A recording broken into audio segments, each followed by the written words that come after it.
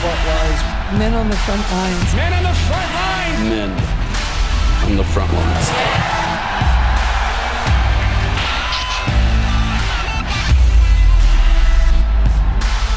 We call forth these mighty men of valor.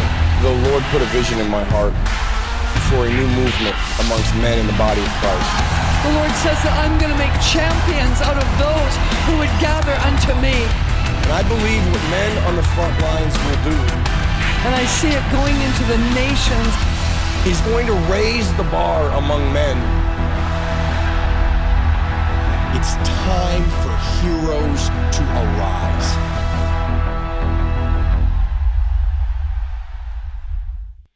I'm Robert Hodgkin, and this is Heroes Arise. Men on the Front Line's social media broadcast, equipping, empowering, and encouraging you to arise as the hero, warrior, and champion that God created you to be. You matter, you are important, and you've got a key role to play for the kingdom in the earth. So thank you for joining me again this week so we can continue to pour into you. And what we're going to do this week is we're going to continue in our series where we've been looking at what God is speaking to his people in 2022.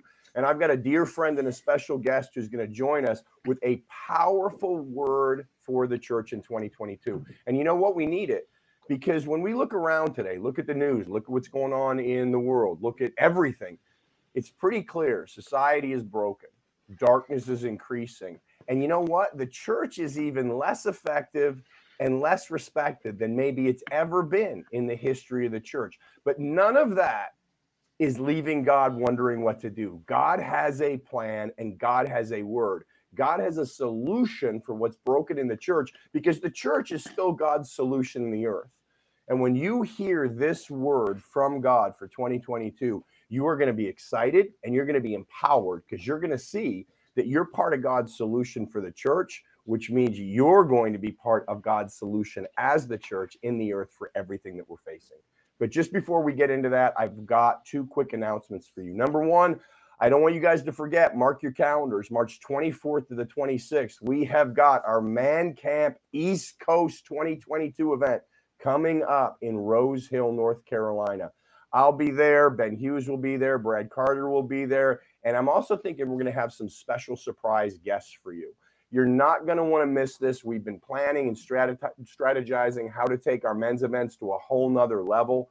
We've been able to bless men and empower men and remind them who they are in Christ and see them walk in even greater manifestations of all that they're called to. But we are committed to working with Holy Spirit and giving you an even heightened experience, an even better experience at our men's events. There'll still be all the worship times. There'll still be all the fellowship times, all the mentoring and ministry time. It's going to be what it is every year, our weekend of brotherhood, breakthrough, and adventure, and you're not going to want to miss it. You can go to menonthefrontlines.com, click the events link, and you'll get all the information about how you can be a part of the East Coast event, March 24th to the 26th. Or if you want to make it easy, just email me, robert@menonthefrontlines.com, and I'll get you all that information. I think we've got room for, it's like 10 or 12 guys left. That's it. And that includes the new cabin they built for us at the great facility that we use at the East Coast event. So don't miss your opportunity to be a part of the weekend of brotherhood, breakthrough, and adventure. Go to menonthefrontlines.com and click that events link and get all the info. The other thing I want to remind you of, we talk about it every week. Don't forget to go to my Robert Hodgkin YouTube channel and Rumble channel and subscribe to the channel. That way you'll get notifications of every time a new Heroes Arise comes out, or a new Ask Robert, or a new God's Top 5, or a new Word Up. All the content we're creating, releasing multiple things a week, you'll be notified of it. And the reason we keep pushing this every week is the main platform we reach you guys through, that we stream through, they shall rename nameless, but something is going on with their algorithm. I don't know what we triggered or what they're not pleased with, but we've noticed a couple things. There's certain shows they won't even stream. They'll let us upload them, but when their algorithm runs through it, they decide it's content they don't want any part of, and they refuse to stream it. But even the ones they do stream, we had gotten up to where we were regularly reaching, 8,000, 9,000, 10,000 views on when it was live. And even though our subscriptions and likes and all that have gone up on this platform, the number of people seeing the show has been squelched and shrunk down to sometimes just around 1,000. And I keep getting notes from people saying, hey, I never get notified when a new show is. Are you still doing the show? Where'd the show go? So if you subscribe to the YouTube channel or the Rumble channel, you'll get notifications every time we upload content. And then, like everybody else says, but I'm going to say it too, be sure to like, share, and subscribe, because that does something good to those algorithms and helps people see the show or be notified of the show. And the other thing, if you're like me and you like podcasts, well, both Heroes Arise and Word Up goes out as podcasts every single week. So look for us on your favorite podcast platform and do the same thing. Like, share, subscribe, and help us get word out about Heroes Arise and Word Up, and help us get word out about all the other great content that we are creating. All right. Thank you so much for hanging in there with me through the announcements. We're using a new streaming program here, so let's make sure I do this right and I bring our special guest in. There he is, my friend Ryan Johnson. How are you? Doing well. Yourself? I'm doing great. I'm actually working the technology, which is our media guy is going to look at this and go, hey, you did it. I trained you well. So just for you guys behind what's going on behind the scenes, we often do these things through Zoom. We've switched to Restream because we were told it'll get us better video quality and some other things. So comment and let us know. What do you think of the video quality? What do you think of the sound quality? Let us know what you think of the change. We can always go back if it's not good for you guys, because we want to make sure you're well served. All right, Ryan Johnson, thank you so much for being with us. You've got a word from the Lord for 2022, and I really want to get into that. But before we get into the specifics of that word, I was on your blog. I love your website, ryanjohnson.us. Whenever you're on, I always encourage our viewers to go and check it out because it's so content rich. It's so revelation rich. But I was reading your blog, and it's the blog about this word. But even in just the first paragraph, I was like, wow, I love what he carries and the revelation he walks in. You were sharing what I thought was some real wisdom about when God gives a word, a seasonal word. Like so many of the prophetic voices, myself included, we're getting these words for 2022. But you did a great job of breaking down what it means when God gives a word for a season or a year or an epoch, because God is not bound by the Gregorian calendar. It's not like God gives a word and he is limited by January 1 to December 31st. So share a little of that with our audience before we get into the specific word, so they have that wisdom of why it's great to grab hold of a word that God gives for a year, but also to realize God is not limited by a calendar. Yeah, first of all, thanks so much for allowing me to be a part of it, promoting the website, promoting everything that we do. You're not just someone that we consider a ministry friend. You are genuinely a brother, a friend. I look for your wisdom and your insight and knowledge, and I'm grateful for that. You know, the interesting thing is, I don't know that I would have typed out that paragraph had I not started seeing a lot of people be very critical about new words at the beginning time of the year. And I started seeing a lot of posts where people would say, you know, is it scriptural to have these kinds of words for a new year? You know, a new word for new year and this and that. And they were being very derogatory to a degree. And I kind of took a step back and I went, well, okay, let's look. First of all, is there scripture reference to this? And then you understand that God did things in timing. And this is the reason I constructed the paragraph. It basically is saying there's no magic formula to the time frame when a word comes in. When we say we have a word for 2022, everything that was said in 2021 doesn't end automatically on December 31st at the strike of midnight. And if it came to pass, great. If it didn't, that's just tough luck, because we switch over January 1st. God is not contractually bound to our Gregorian calendar. Our calendar, I personally believe, is hundreds of years off of a Hebraic calendar. And I believe the Hebraic calendar is potentially off a little bit, not greatly, but potentially maybe 1 or 2 years off. But we know that time is very important to God. He's the one that set the sun, the moon, and the stars in the sky for the purpose of time. We know that he did it for the purpose of seasons. So does God speak when he gives a word like going into 2022? Yes. but it's not bound by January 1st, 2022 to December 31st, 2022. It simply means that God is setting into order something in that season, and the limitations is not bound by 12 months or 365 days. It can go on for years. You can have a word from 2022, Robert, that will go on for 10 years. It just means that God set something into motion. When it ends on his time frame, not ours, in that process. Now, I'll give this in a natural sense so that everybody can understand. Yes, there's 4 seasons, right? There's 4 seasons in a year. We all know that. We all know by a lunar calendar when it's the first day of fall or autumn, the first day of winter, the first day of summer, first day of spring. But it's interesting because we're fixing to come into spring, and I promise you, you're going to be in a part of the world where it's going to be the first day of spring, but it's not going to feel like spring. Right. It's going to feel like winter. And we go, oh, they're lying. They're lying to us. It's the first day of spring. They're lying to us. How dare they do that? But we know that there's a timing to that by the moon and everything. So when we talk about these 2022 words, it just means that God is setting something into its existence, into what he is setting up, but it's not limited. Don't limit what God is trying to do by our calendar and think, oh, it must be done from January 1st on. It's just, we get ourselves in a lot of trouble by doing that. I think that's really wise. And I love how you put it. God is putting something into motion at that point. You know, I've always thought of it as, well, first of all, you know, there's the son of Issachar anointing, and the sons of Issachar discern the times. And I believe we are to discern the times. And it's one of the things our ministry walks in is God will often reveal to us what his plans are in the earth so we can announce it and the body can be a part of it. And our audience knows that. We talk a lot about what's on God's heart right now. What does God want to do right now? What does God want to do for you? What does God want to do through you? But when it comes to like 2022 words or 5782 on the Hebrew calendar, because God usually gives us words at Rosh Hashanah, because we honor that, because I love all the feasts and festivals on the Jewish calendar because I think they all point to Jesus and what we have fulfilled in Jesus.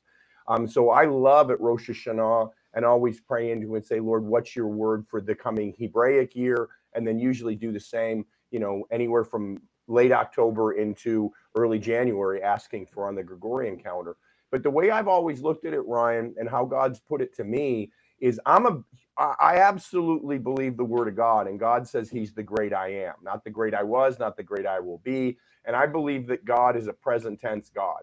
And that means he's always present. He's always present tense. He's only present tense. But like you said, he created time and can reach into time. But there's nothing available to us in or of God that's not always available to us in and of God, because of the finished work of the cross, and because God's I am, he's present tense. Yet, what I look at when he gives words like you're about to share with us for 2022 is he is releasing a grace for us to grab hold of something that's always available, but to grab hold of something in that season, because as his stewards of time and space, according to Genesis 1:26 through 28, he knows what's coming inside of time. And he knows what we need as his people to be really effective in walking in victory and advancing the kingdom in that hour. And that's how I think of it. It's like, you know, what you're about to announce, we could lay hold of last year, 10 years ago, 10 years from now, but there's a great grace being released with the declared word for us to hear it, for us to see it, and us to have the faith to grab hold of it and move in it. It's not that God was holding it back and saying, if you jump through these 3 hoops, then I'll give it to you. No, we have it, and he's highlighting to us what we have in that Kairos moment so we can grab hold of it and walk in it, because he knows better than we do what we need in this year. Does that line up with what you were sensing about his timing? Yeah, you know, a great example of that is hundreds of years they talked about a coming Messiah. The Messiah is coming. He's coming. He's going to be slain on the cross, the Lamb of God. But it didn't happen until a certain time. And when the child was born, it set into motion the reality of that Messiah. The interesting thing is that being set into motion for 30 years of his, from birth to 30 years, he still didn't really set things into motion. until there's a very fascinating passage of scripture. When they're at the wedding, they run out of the wine. When they run out of the wine, the mother comes to Jesus, says they've run out of wine. You need to do something. He specifically tells his mother that he can't do anything. What should I do? What do you come to me? It's not my time. Yet when it was his time, it now sets something else in order. So when we get into these words, like you're saying, I love how you're saying that. It's not that it's not been there. It's there, but now God is setting into another level, another motion. For 30 years, the Messiah was on the earth, but there came a time when it set into motion another level of understanding who the Messiah was. And I think that's beautifully how you're describing that. And the lamb was slain, and I know this is controversial, and we don't have to go there, and I'll just get me in trouble, not you. But the lamb was slain before the foundation of the earth was laid. So what that means to me is it's always been available to us, but the cross was a marker in time that got our attention to let us know, and Jesus did something to make it more evident, more obvious, and more available. But it was there from before time began. Absolutely. And I mean, I can go through the Old Testament. This isn't what we're here to discuss, but maybe I have a whole teaching called the Now of God and how to access the present tense power of the great I am. And we should do a show on that because I love what you're carrying on this. But I don't want to get us too far off track, but I love that everything of God is always available to us, but there are certain things he does, certain things he says, or certain things he shows to get our attention so we can have the faith to grab hold of the now word for this now season, even though it's nothing he's held back. It's just something he's making more evident in its availability. So with that in mind, share with us this word that God gave you for 2022, because boy, I've seen it, I've heard it, I love it, and the church needs it. Yeah, I was praying as the year was going along from about August on. I start praying and asking God, what is your plan? What are you saying? What are you doing? And as the year was going, I just really wasn't getting anything, which didn't give me a reason to be in despair or a reason to think, oh, God's just not speaking. It just caused me to press in even further. And as I did, we got towards the very end of the year, and I simply heard the Lord say, it's going to be a new year for the repairers of the breach. And that's a very common statement. Many people probably heard a message about the repairers of the breach, but when I heard the Lord say that, it caused me to take a step back and ask, now, wait a minute, do I not know something about the repairers of the breach? Am I missing something here? It comes from Isaiah 58:12 that specifically says, those from among you will rebuild the ancient ruins. You will raise up the old foundations, age-old foundations, and you will be called the repairer of the breach, the restorer of the streets in which to dwell. Now, like many people, I've read that passage of scripture. I've, went over Isaiah 58 before, but there's something about the way that the Lord said that to me in my spirit to where I begin to understand a little bit, not fully. There's something I'm missing specifically about this, because when we hear the terminology repairer or restorer or renew, we begin to think about how things once were or how we want the old to look new. And some time ago, what helped me kind of get this revelation is where I live in the Great Smoky Mountains, we have a lot of antique car shows. And I love antique cars. I love old cars. So I would go and look around these old cars. And, these cars are called restored vehicles. And I began to look at these restored vehicles. And I noticed a common theme about all these restored vehicles. It's very rare to have a restored antique vehicle with 100% of the original parts. It's extremely rare. It's possible, but it's rare. What you most of the time get in a restored vehicle is a vehicle from a certain year modified with modern advances. So there's new things that are added to it to make it greater than what it once was before its original creation. So I began to understand that about restoring. And so when God restores us or he renews us, he doesn't get us back to the place that we were when we failed or we were weak. He actually brings us to a place where we're greater than what we were at that moment in time. So understanding restore and renew, I immediately begin to think That's what he was saying, repairs of the breach. Okay, we're going to repair this breach and everything. And so I did a deep dive again into this chapter. And I reanalyzed everything that I thought I understood. And I began to pick up on something that Isaiah really is saying. And he talks about being a repairer of the breach, because ultimately what Isaiah says is there is a sin problem in the house of God. There's not just simply a sin problem. There's a sin problem in the house of God. Israel has they've allowed sin come in. There's a breach in the wall. And because they've allowed that sin to come in, it is redefining who God is and also redefining who Israel is. When I began to study that out, things really begin to click with me, spiritually speaking, and understanding where we are as a body of Christ right now.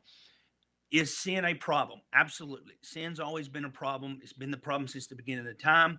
But the issue that we're facing right now, because we have permitted sin to be in the house of God and the body of Christ, we've become permissible and acceptable so that a culture will receive us. But in the process of allowing that breach to come in, we've permitted ourselves to redefine who God is in the accordance of sin, and who we are as sons and daughters of God in accordance to sin as well. When we begin to redefine sin to where we can live a permissible life in our own free will, it is a major breach. And so what the Lord is saying, when he's saying, I'm calling this to be a repairer of the breach, he's acknowledging what we've permitted sin to do.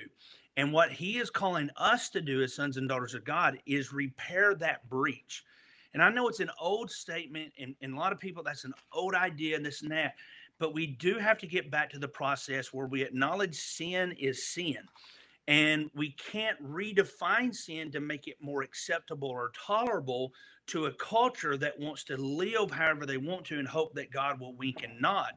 When you look at the entire chapter of Isaiah 58, this is what Isaiah is dealing with here. He even talks about their fasting. And he talks about, you fast in a way to make it presentable to the culture, but you're not fasting for the right reason. Your heart is not in it. The intent of your motives are not in it. You're going through the motions. And that's the problem with the body of Christ right now. We've permitted this breach, this little bitty breach, to work its way in the body. And now there's many, not all, it's not a blanket statement, but there's many who are permitting so many things to go on that they're just going through the motions. You know, they get up, they preach, they do the Lord's Prayer, they do baptisms, but the intent of the heart has been changed simply because of the breach that's in the wall. Just a second, Ryan. There we go. I'm trying to figure out how to get us back both up here.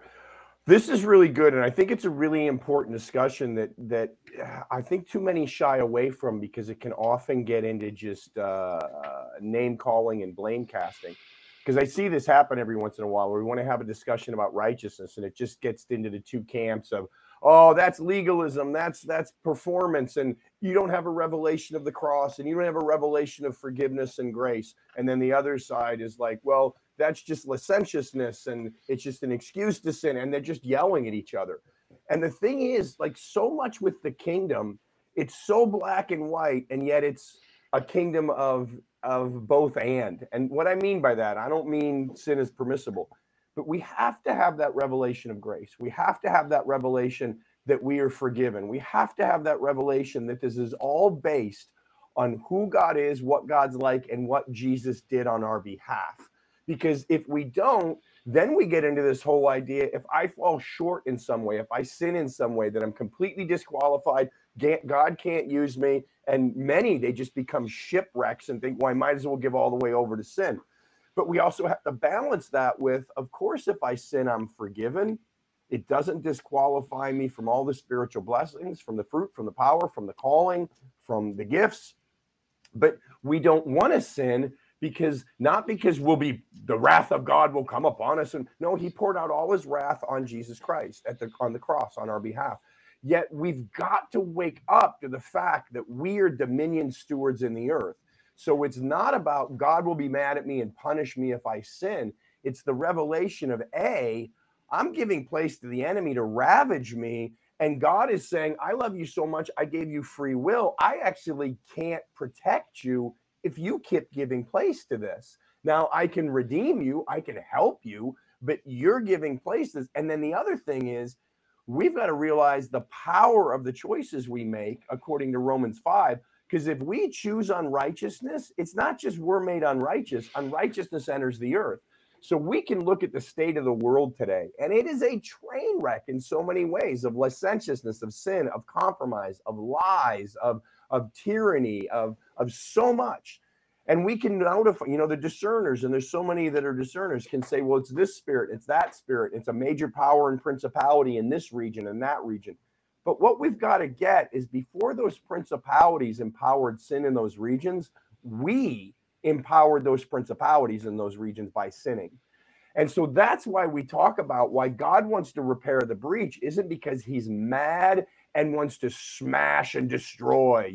It's our God is not the Hulk. He's not saying Hulk mad, Hulk smash, Hulk punish. It's God is saying, you are still my solution, and I want to wake you up to the power you have in me. I think that's why the Apostle Paul prayed so fervently. May the eyes of your heart be enlightened of the incredible inheritance you have in Christ and the power available to you if you believe.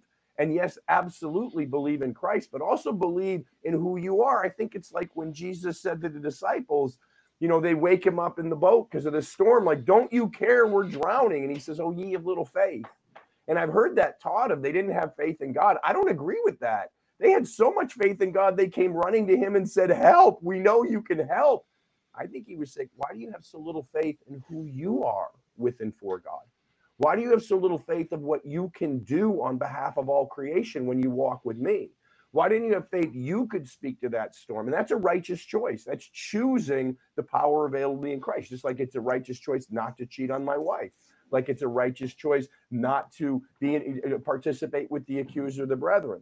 So I think this word's really important, but we've got to make sure we don't hear it as an accusation, wrathful, because it seems like the people, part of the, how do I want to say this? I want to be fair about this. Part of the people who have received this and know this word is expressed as God shall smite thee if you don't measure up.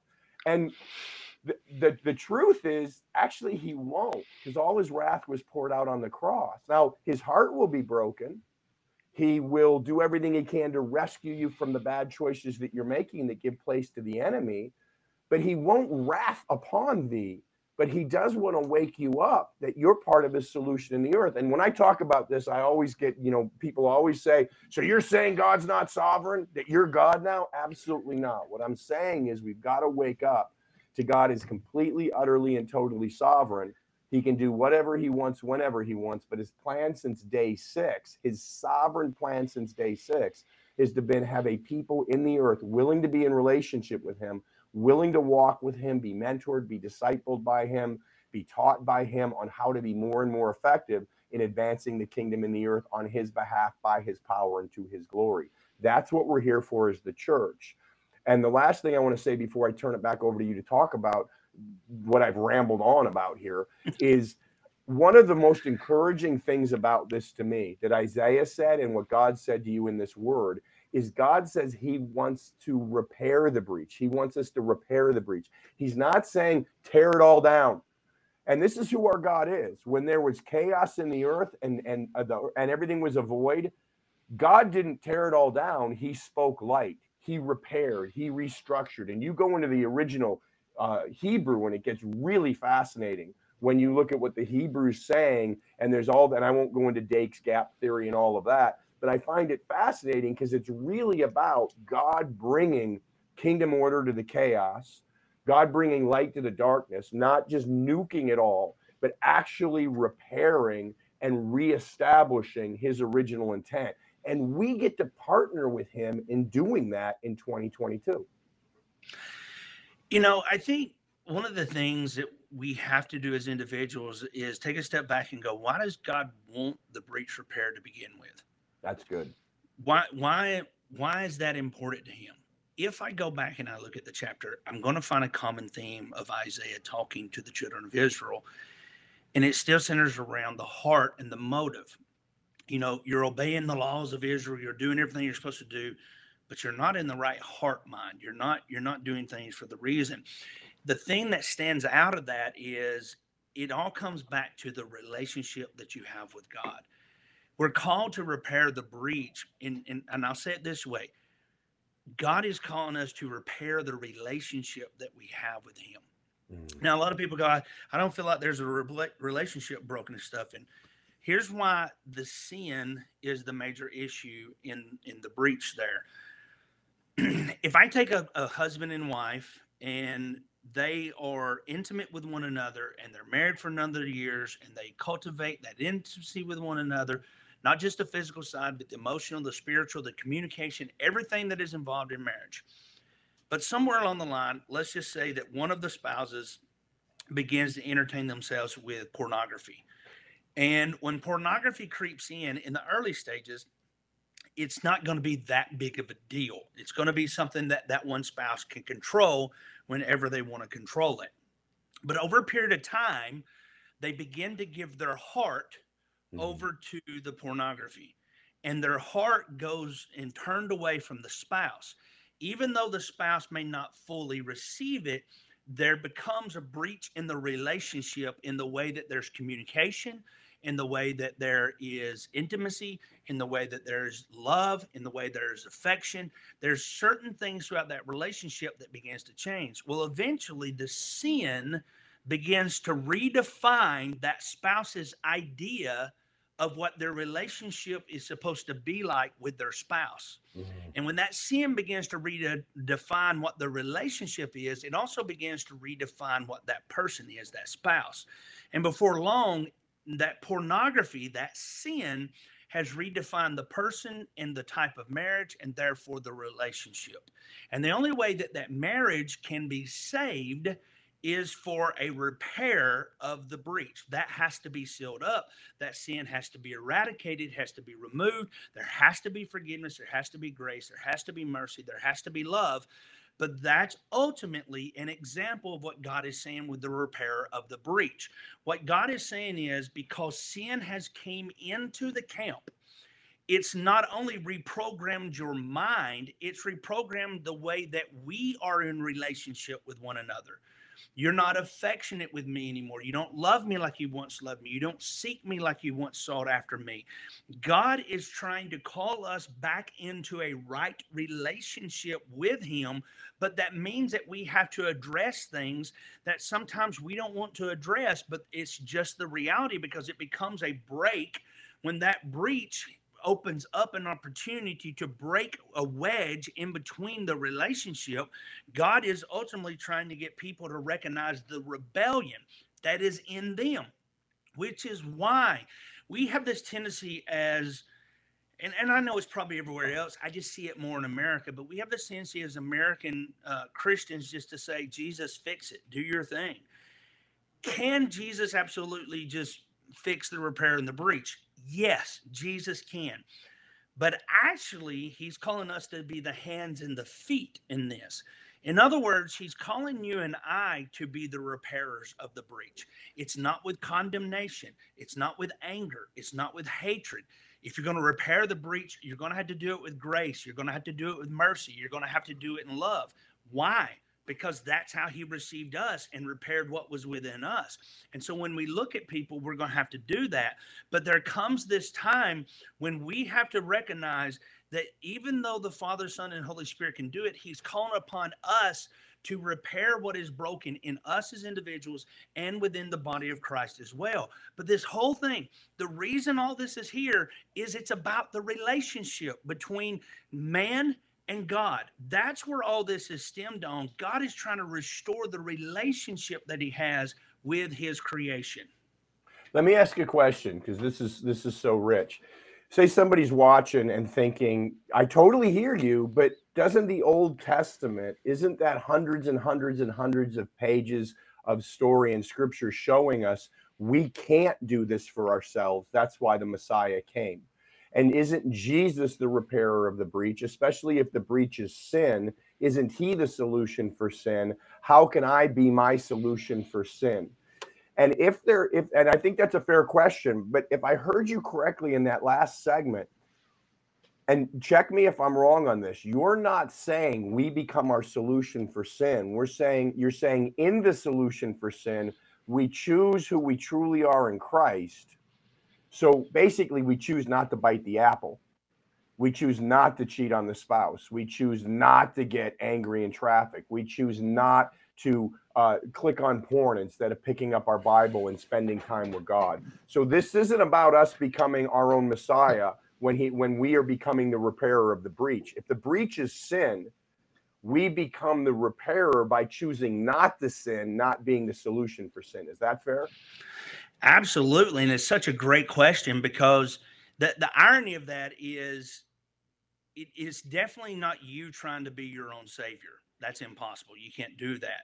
But the irony is the moment that you allow the breach to occur, you become a little God, because you redefine who God is and who you are.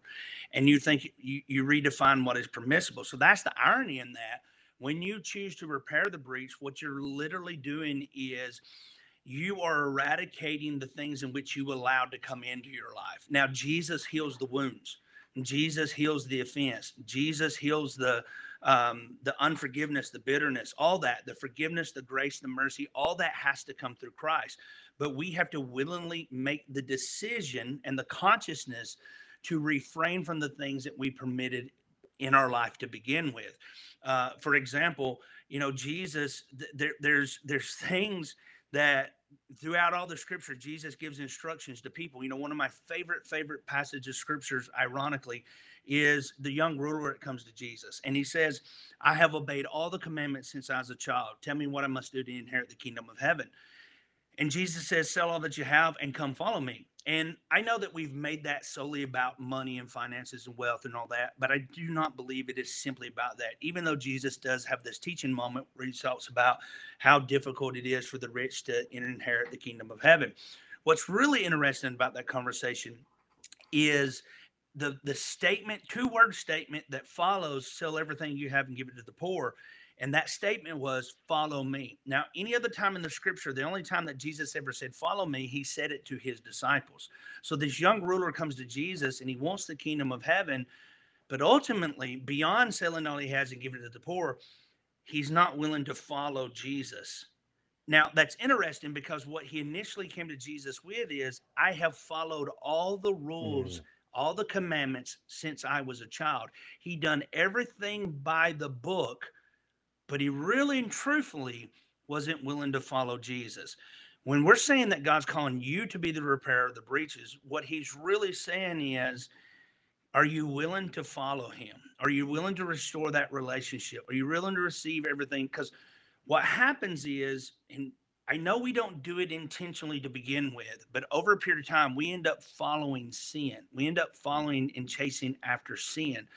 I can use pornography as an example because that's something that's so easy and a lot of people can relate to. But what about lying and gossip and slander? We begin to follow after it. We chase stories. We chase, oh, did you hear about so-and-so and this and that, and backbiting. And, there's so many things that we chase after.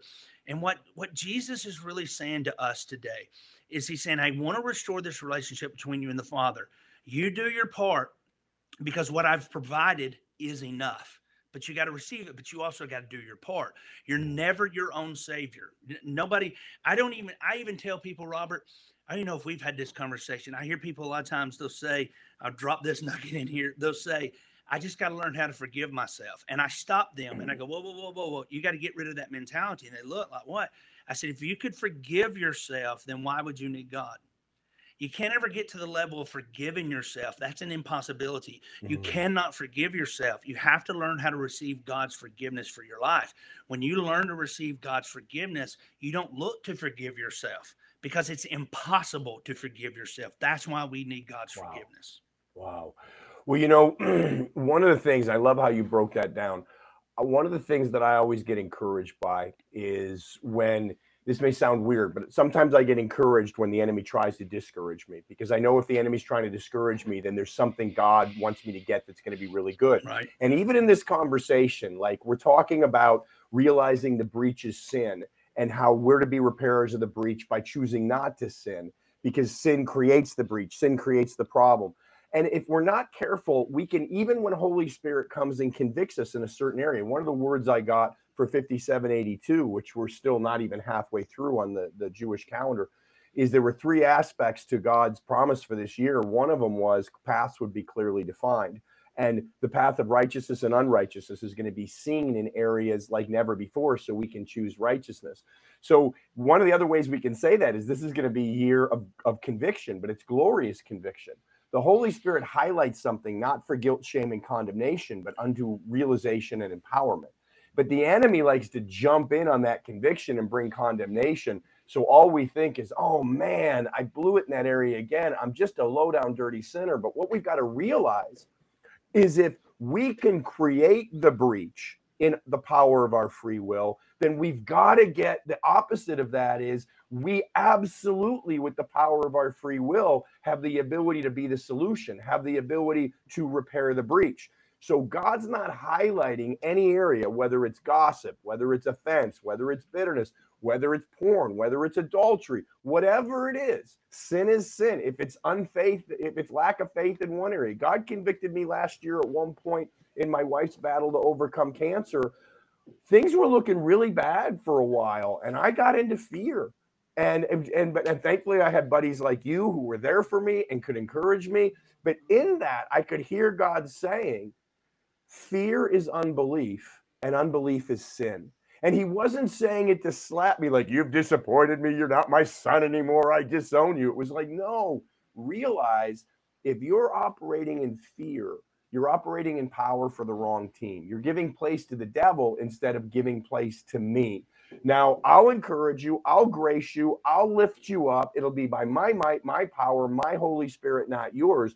But are you willing to shake off fear? And when I was, all of a sudden, it was like, in that moment, that got my eye off the size of the tumor and the severity of the situation, and it got it back on God. And I was like, well, God, I don't know. I get that this is scary, but I also get that I have the choice to look at you and the truth of your word. And faith came into me, and I was right back in that place of authority, decreeing and declaring. And here we are 8 months later, and there's no tumor anymore. God gets all the glory for the doctors, for everything. I mean, every way he showed up, he gets all the glory. And yet, he absolutely gets all the glory. In that, I got to participate because Holy Spirit convicted me, not for guilt, shame, and condemnation, but unto enlightenment. And so I could step back into my place of authority and the power of Christ as a dominion steward in the earth and start speaking to that tumor again from the place of faith and commanding it to dissolve. So we've got to catch that this is not a word, even though it's about sin and where we've sinned and where we've broken relationship and where we've been part of the problem. We've got to get this isn't unto guilt, shame, and condemnation. It's unto awareness and empowerment for the authority we have, and the blood of Jesus Christ works. We repent, we turn away, we change the way we think about it. All that repent means by the power of the blood. And then we don't go sit on the bench and go, yeah, I fumbled the ball on that one, I guess I'm no good. No, we say, no, I'm made to carry the ball. I'm not going to the bench now. I'm getting in the game and operating in the fullness of who I truly am, to the glory of God.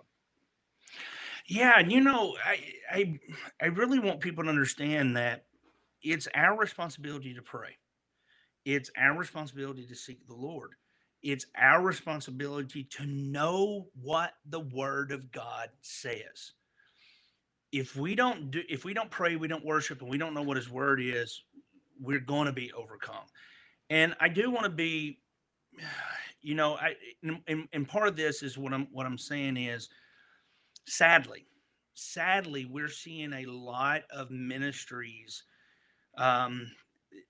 You have a leader in the body of Christ that, for whatever reason, they end up divorcing their spouse of many years and they choose a new spouse. Now, I know that happens from time to time, but what we're seeing a lot of that happen over and over and over again is not for the right reason. And this is what I'm talking about. One of the areas that we have to deal with sin in the house of God. When you have a leader that just decides one day, I don't want to be married to this person. I've been married to him for 30 years and I just want to be married to this person. Those are things that we gotta look at. When we have people that are openly bound by any kind of sexual sin, adultery, fornication, homosexuality, whatever the case is, you don't want to just give them the free reign to be a leader in the body of Christ. They need to be helped. They need to be restored. They need to be renewed. You don't want somebody that is dealing with offense and anger and bitterness up there preaching with rage and stuff. Those are the things that we're talking about. We've got to deal with. You know, Isaiah 56, 10 through 11 says this, his watchmen are blind. All of them know nothing. All of them are mute dogs, unable to bark. Dreamers lying down who love to slumber, and the dogs are greedy. They are not satisfied, and they are shepherds who have no understanding.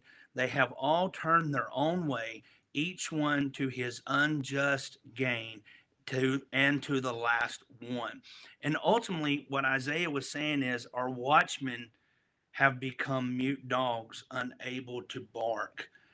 This is not about saying, oh, you wretched sinner, you know, God is angry with you and God's mad with you. It's about caring enough about our brothers and sisters in Christ to say, hey, what are you doing? You can't do this. You know, you can't go to the bar and hang out with another man's wife or another wife's husband. You can't be, you don't, you know, you're married. You don't need to be in a closed room with another woman or, you know, whatever the case may be. It's caring enough about the body to say, hey, now listen, if you don't get a hold of this, this is going to destroy you. But it's not just going to destroy you. It's going to destroy your family, your children, your grandchildren, whatever the case is. I don't want to be a generation of mute dogs. It's not about the, you know, I'm more righteous than you, and therefore I never, because you're never going to escape the temptation of sin. You're always going to be tempted to sin at some point. And it's not wrong. It's not a sin to be tempted. Right. You're going to be tempted, and it's not the sin to be tempted. It's wrong when we begin to devour that, and that sin becomes a part of our life. Therefore, there's the breach that is happening in the body of Christ.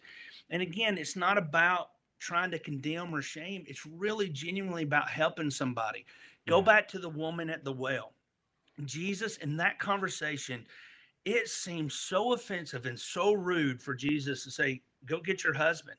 And then her response is, I have no husband. His response back is, yeah, you've had 5 and you're not even married to the one you're living with now. Today, if I said that, man, I'd get offense email after email. How dare you speak that way? But that was Jesus caring enough. Now, how did he get away with it? It was the intent of his heart. Right. And that's the difference. If we come with the grace, the mercy, and the love, I believe that we can repair some breaches. Right on. Well, you know what? I know we need to start wrapping up here soon, but I'm loving this conversation. And you, in the word that you got and you wrote up on your blog, and again, everybody go to ryanjohnson.us. There's tons of great stuff there, but I highly encourage you to dig into his blog. There's a lot of wisdom there, as well as links to all his media and to his Blacksmith Chronicles podcast, so you can hear from him regularly. Great stuff there. But Ryan, when you wrote up this word God gave you, near the end of the blog article, you have 3 keys. 3 things that we can each do to become repairers of the breach. And I want to unpack each of those a bit before we close, because you've done a great job of explaining the problem, the opportunity in the problem, what God wants to do, why God wants to do it. But let's do some mentoring now and share with people how they can actually apply what you've been sharing and how they can step into it. And your first key, and I always talk keys, I don't know what you call them, I always think of them as mentoring keys, but the first thing you shared was we've got to do is call upon the name of the Lord. What do you mean by that? What does that look like? You know, we have to remember that he's not forsaken us. He's not abandoned us. He's not left us to deal with ourselves on our own. And whether we're dealing with the loss of a loved one, whether we're dealing with a physical ailment right now, a mental ailment, whatever, whether we're in abuse or disappointment or whatever kind of struggle that we're in, trial, tribulation, we need to learn how to call upon the name of the Lord again. We need to learn how to call upon him, and knowing that because he hasn't abandoned us, he hasn't forsaken us, that he will respond. We need to learn how to call back to him in our grief, in our hardship, in our distress. We need to learn how to worship him in the midst of that. Call upon the name of the Lord in the midst of our worship and praise him in those moments, even when we don't feel like it. We need to do that. We need to make our flesh do what the Spirit knows to do. And that's what I mean by that key. That second key, I like that, by the way, and I'll tell you one day why keys are important to me, is you need to remove the yoke from the midst of your heart. The yoke from the midst of your heart. You got to remove things that you're attached to. The former things, sometimes it's a slave mentality. Sometimes it's you're in bondage because past offense, past hurt, past rejection. And what happens is we yoke up with those mentalities. And we think, well, it's never going to be greater than this. Everybody's going to hate me. Nobody's going to like me. I've always been rejected. I'll always be rejected. We need to trade out that yoke for the yoke of Jesus. The kingdom has no boundaries, and his yoke, his burden is lighter for us. But we have this tendency to hang on to those things that we shouldn't do. And we need to seek the protection of the Lord rather than trying to protect ourselves at all times. Let me ask you a question on this, Ryan. Just 1 second. Because I totally agree. We've got to remove the yoke. We gave place to the sin. We gave place to that yoke. We became a bond slave to that yoke. We've got to understand if we gave place to it, we have the power to remove it. Having said that, I know there's going to be people watching and listening who get super excited about this. They know it's true. They want to do it. And let's say it's something like an addiction, whether it's an addiction to porn or addiction to alcohol or addiction to anger or whatever it is. Because sometimes when we've given place to that sin over and over and over again, it becomes a false comfort. It becomes a familiar spirit. It becomes an addiction.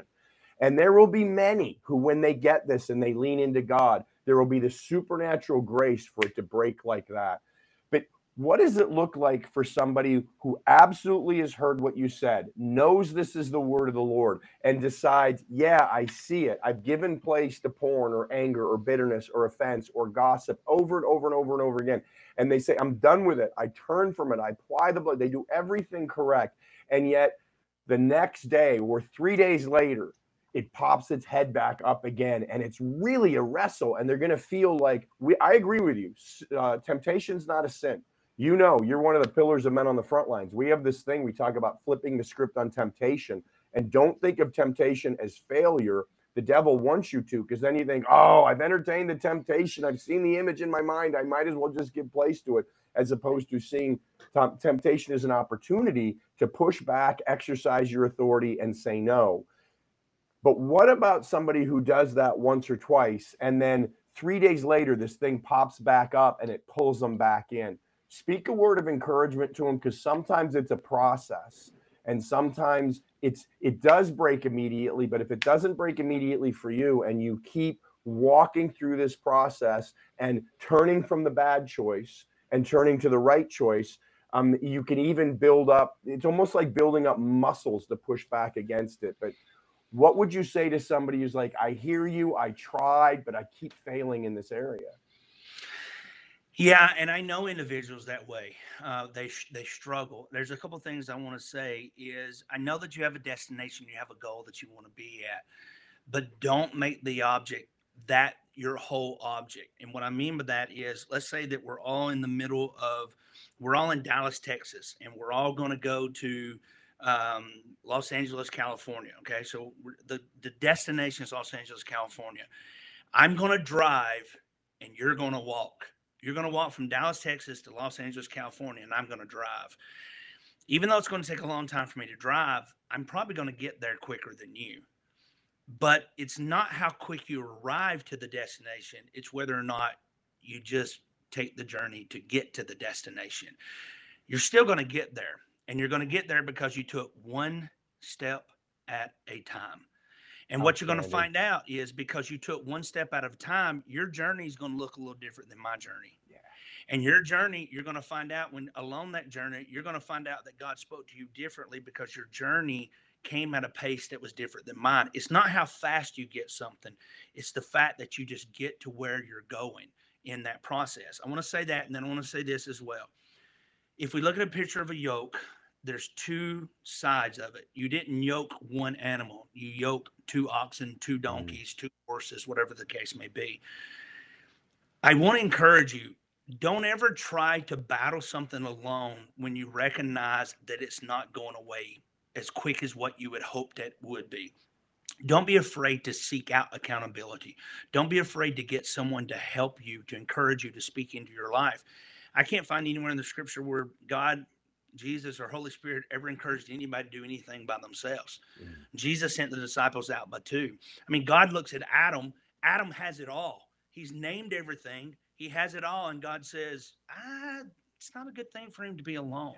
There are some things that you're going to have to recognize you can't do it by yourself. And even though you have the help of the Father, Son, and Holy Spirit, which is phenomenal, there's nothing wrong with having some kind of accountability, somebody to speak into you, somebody that can remind you, hey, get up, you can do this.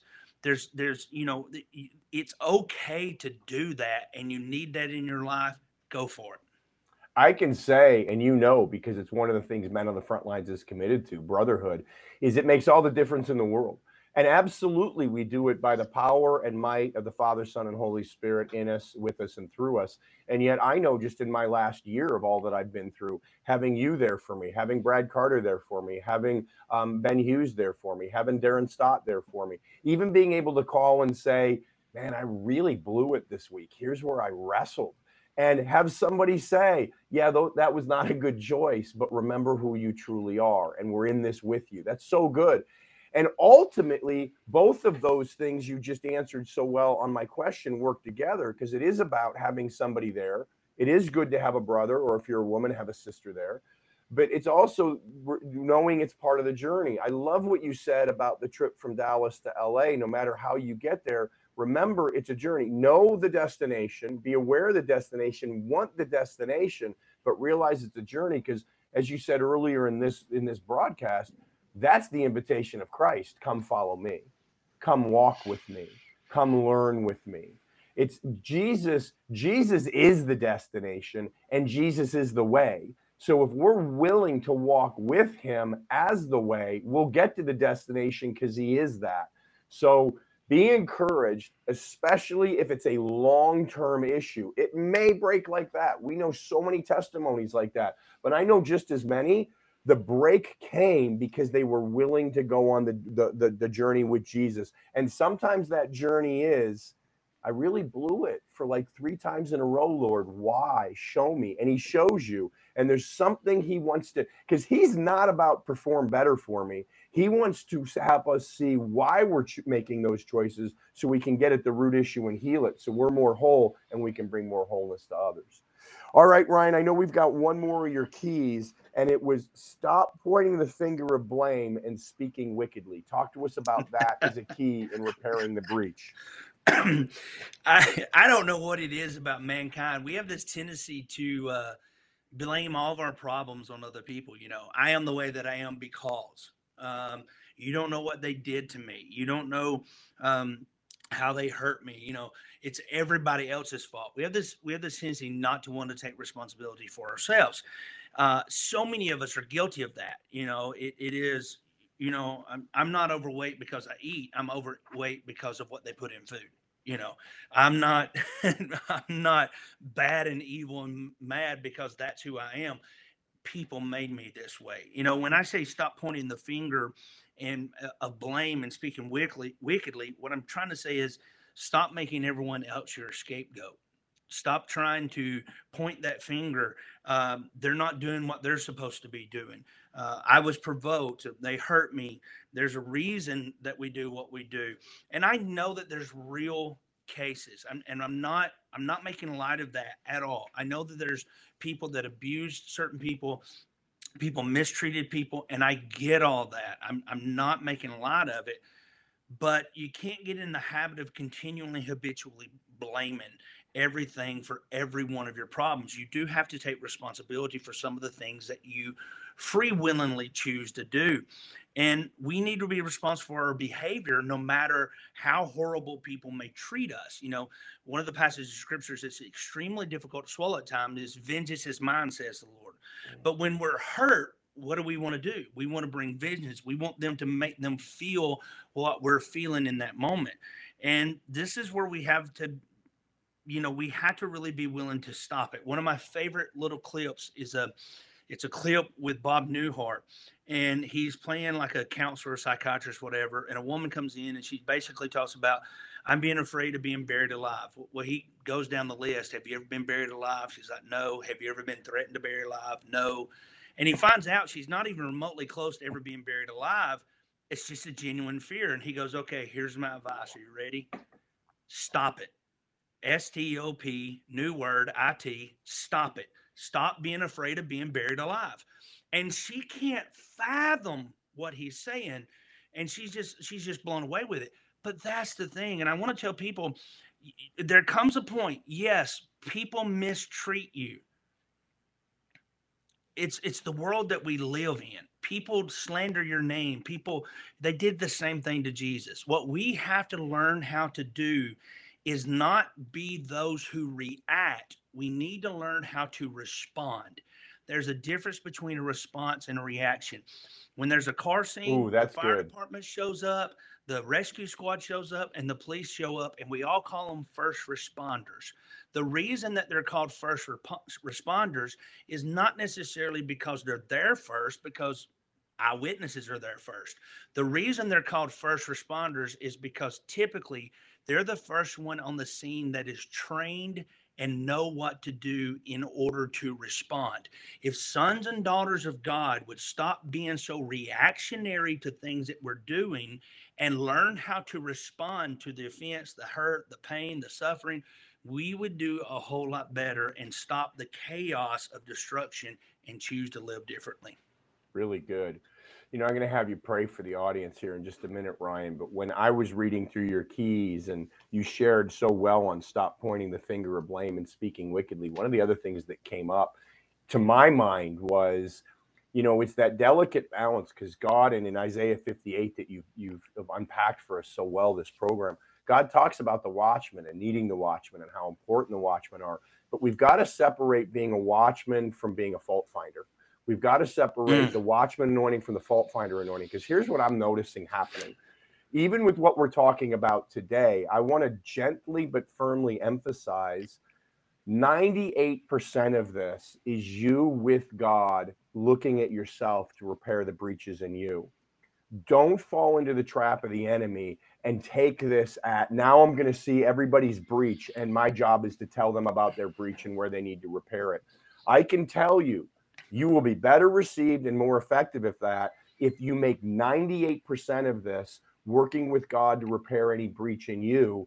And then you'll have love, mercy, compassion, anointing in the presence of God when you go to that other person to share. Because otherwise what happens is we think we're operating in the watchman anointing, but what we're really doing is participating with the accuser of the brethren.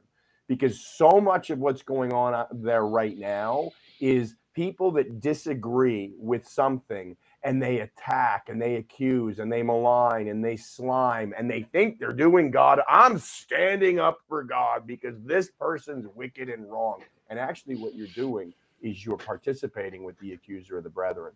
So Ryan, if you want to respond to that in any way or bring any correction to that from what you what you meant in stop pointing the finger of blame and speaking wickedly, because what you shared I thought was great, but I'm seeing this all too often in the body of Christ and the unsaved watching and thinking, why would I be a part of this? They're worse to each other than we are to one another in the world. Yeah, I'm a firm believer that it's not my place to bring correction to anyone that I don't have a relationship with. That is excellent. Now, I know there's a lot of people that, they say, if your ministry's public, then I ought to have a public access. And I know there might be a real small window for that. And it's an extremely small window, in my opinion. That's my opinion. No one has to agree with me. I'm just a believer. I'll be flaming you on Facebook for that opinion, just so you know. Yeah. I'm of the mindset that correction without relationship breeds anarchy. And so if Say that I again. go Say that again. Sorry. Say that one more time. correction without relationship breeds anarchy. Mm. If I go online and I try to correct those that I don't have a relationship with, what I'm genuinely doing is giving everyone else permission to find fault. And now I've crossed over into the accusing because I've become an accusatory, and I've opened up that window for that. Now, it doesn't mean that I can't bring a word of correction on the subject itself. But the minute I start naming people and this and that, I don't have the relationship, I'm in trouble with that. So I'm just a firm believer that if I'm going to correct anybody, it's because I already have a relationship with them. The accusing is ones that you don't really know them. I get so sick and tired of being asked, what do I think about Joel Osteen? I just want to, I hear that. Well, what do you really think about Joel Osteen? My response to that is, man, he is a phenomenal encourager. He's exactly what the Word of God says. He's an encourager to the body of Christ, and he does an absolute great job. I'm glad I don't have that calling on my life. I'm glad I don't have to walk in his shoes. I'm glad I don't have to. And I can immediately tell that there's people, they're wanting to, Right. say this and that. I don't have a relationship with Joel Osteen. So I've never been to Lakewood Church. I'm not about to sit down and start blasting another man of God that I don't even have a relationship with. Right. Now, could he preach a message that I don't absolutely agree with? Sure, that can happen. But we disagree about something. Yeah. Disagreement doesn't always merit correction. That's another thing that people need to take in consideration. I can disagree with something on you, and that's it. We just disagree. And we don't Right. even have to agree to disagree, because that's an impossible facet anyway. You can't agree to disagree on anything except breaking of covenant. Covenant is the only thing that you can agree to disagree on. That's it. So you just simply acknowledge, I disagree with you on that. Fine, you disagree. So it's not about that. I feel like I can point to every fault finder, every accuser, and I can guarantee you they have a relationship with nobody. 9 out of 10 of those people. And there'll be the people that will say, now I know I'm going to get flack for this, and I'm sorry, Robert, if you get flack. That's all right. But I guarantee you 9 out of 10 of those people are the same people that says, I don't have to answer to anybody but God. Yeah. Come on. Yeah. It is. I just don't have the heart for it. I want a relationship with people. And out of that, will it bring correction? Yeah, at time, but it'll be minute. Right. Because the relationship will be in for the accountability of one another. Yeah. One of the things I've noticed, and we don't have to go far down this path, but the hardest, let's say the most brutal criticism that I've gotten out of relationship. I've got great relationship. I've got great accountability. I've got great covering. And I've received wonderful discipline from God directly, from my spiritual parents, from my brothers that I'm accountable to, like you and Brad and Ben. I'm grateful for that. But I've noticed, because when you said that thing about the people who are the biggest accusers of the brethren, you can almost guarantee they have no relationship. One little thing I tend to do is when I get somebody brutally flames me, I usually click on their link, not to flame them back, because I refuse to do that. But I'll notice things like they have no content on their channel, or nothing on this, or no subscribers. It's not about subscribers. It's not about that. But I'm just noticing their entire focus is to criticize, not even bring correction, because correction will have positive feedback. Correction will have, here are some solutions in that area. It's just criticism. So we don't want to take what God is doing in this season that's truly glorious and miss our opportunity to participate in it by falling into the trap of thinking watchman means God's telling me to be a fault finder, an accuser, an attacker. That's not what this is about.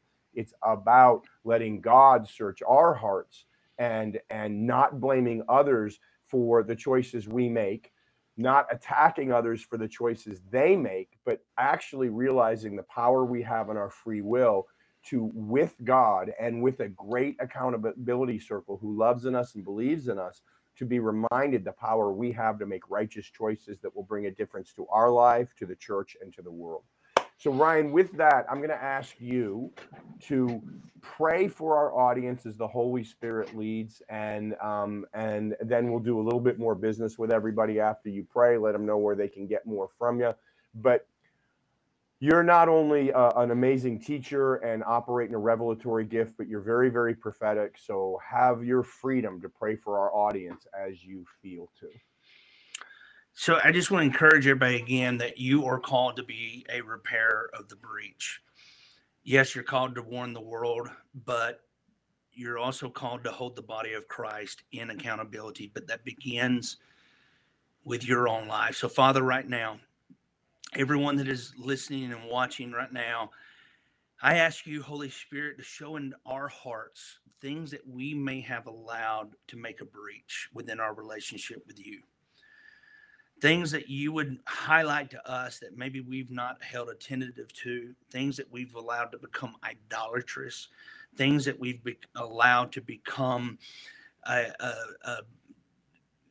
what seems to be minute, but really is a major obstacle in our growth, in our relationship with you. Highlight to us that we may be not perfect, but perfected through Christ in relationship with you. Father, I ask that we don't become the fault finders and the accusers, but we become the body of Christ, help to encourage, equip, and advance the kingdom of God.